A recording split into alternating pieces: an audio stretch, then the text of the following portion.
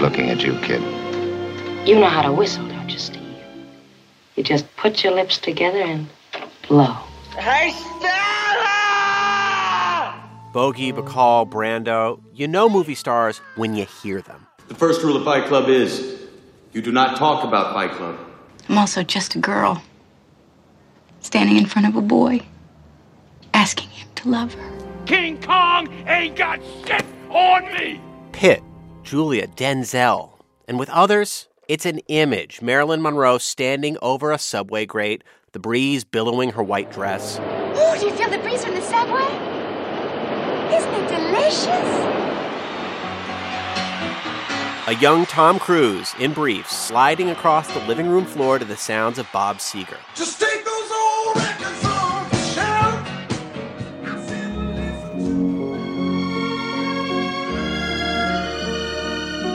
Or Audrey Hepburn, stepping outside of a taxi in black satin and tortoiseshell shades. I mean, when I think about movie stars, I think about someone who feels larger than life. There's usually some sort of like mystique or mystery, I think, to a movie star. NPR's pop culture happy hour host Aisha Harris has been thinking a lot about movie stars lately, and she's a little worried about their cultural health today. Consider this.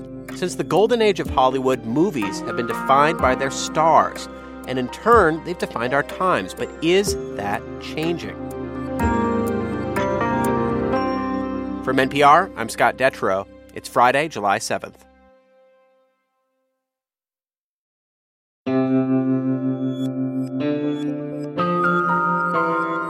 It's Consider This from NPR.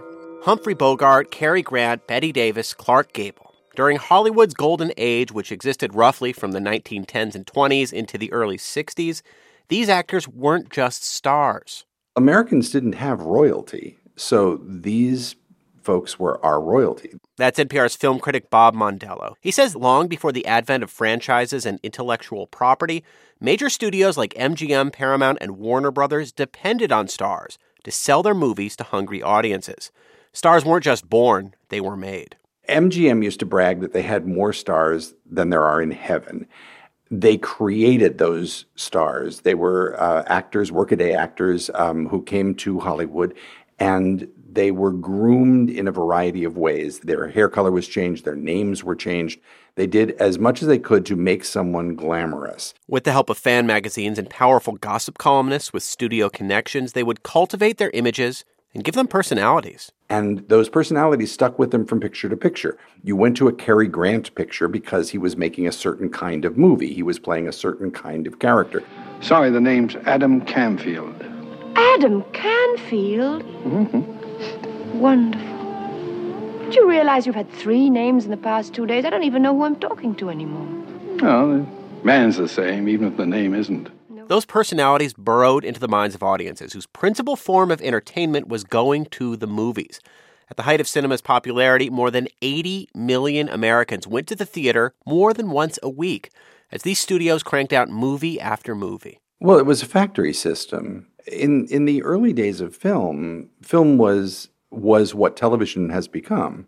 If you put out a Ruby Keeler movie and it was a hit, then you put out another one and another one and another one. And Ruby Keeler and Dick Powell made musicals together in the 1930s. They seem to come out every 6 months. Come on, I've been waiting long. Why don't we get started? Come on, maybe this is wrong. Well, gee, what of it? We just love it. And the rationale for that was to keep the machinery going. Mondello says that machinery began to break down as stars wanted more control over their careers, and directors got more control over their movies. But the legacy of that old star system cast a long and lasting shadow over the industry. I mean, I look at photos from those days and think there's no one like that now. But even if there's no one today like Marilyn Monroe or Clark Gable, there are still movie stars, right? Well, not according to some of the stars themselves. Like, there are no movie stars anymore. Like, Anthony Mackie isn't a movie star. The Falcon is a movie star.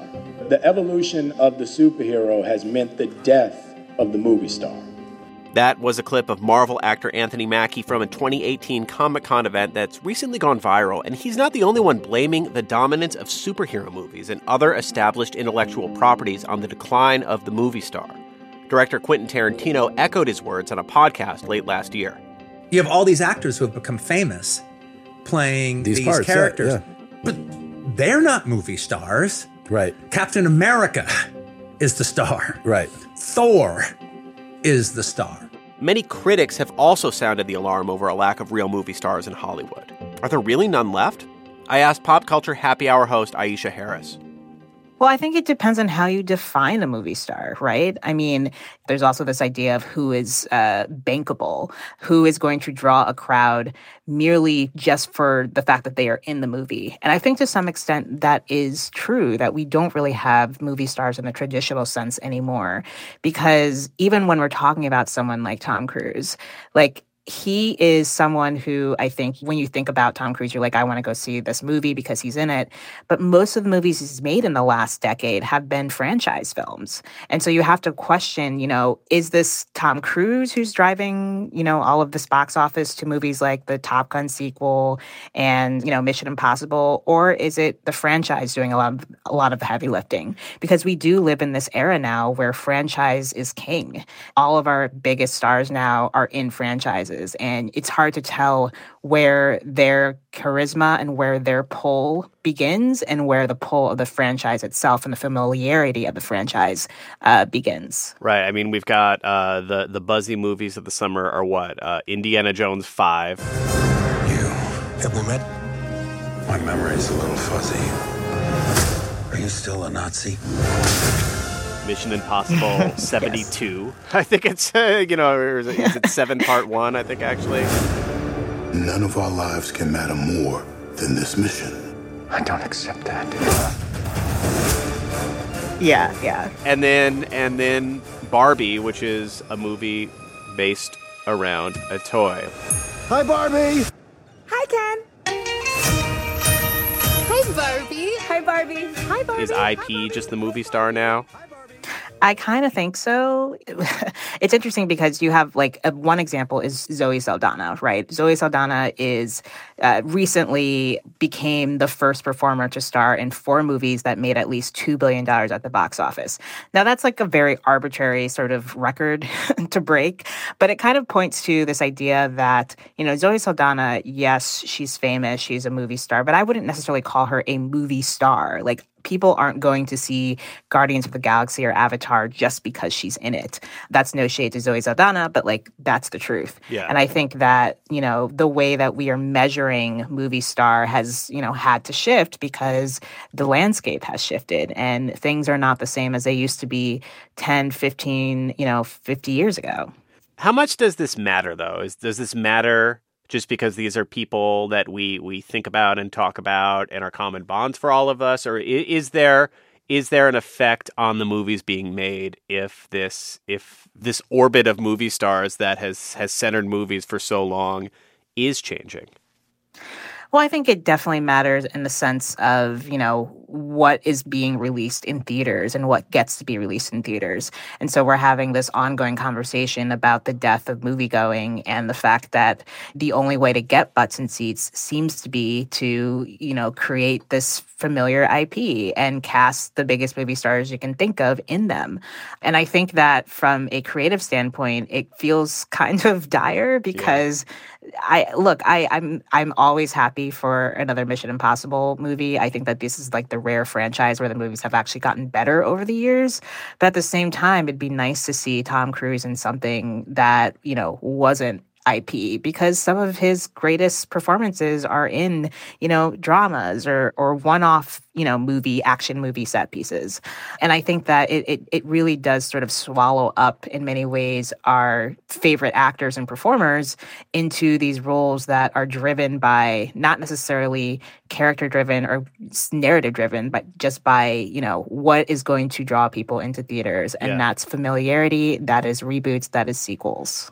Now I'm interrogating myself, and I feel like I've seen a lot of movies I really like on my couch, and the only time I've been in a movie theater in the past year was a couple of weeks ago to see the new Flash movie, which I knew would be terrible, but I wanted to see Michael Keaton as Batman. And I was like, I'm going to go. And then it was terrible.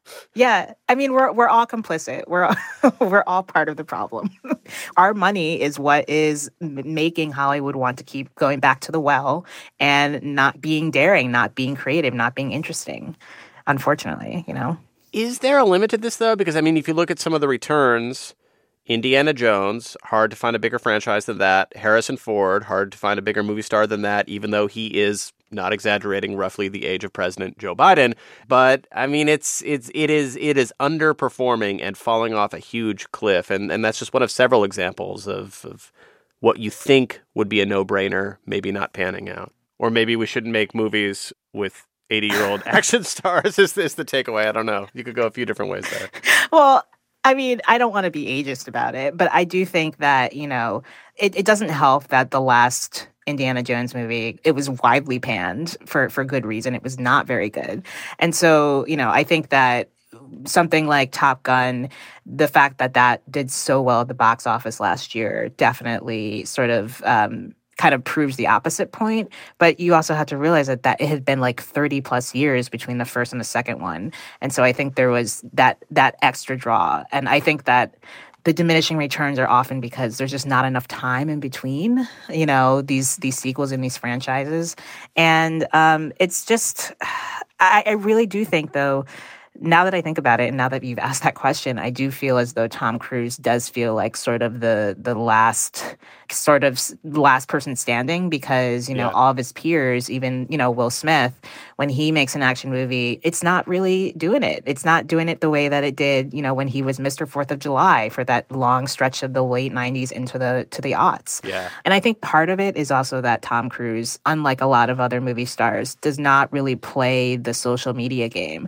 If you look at his Instagram page, pretty much all of it is just promotion for whatever movie he's hawking, that summer.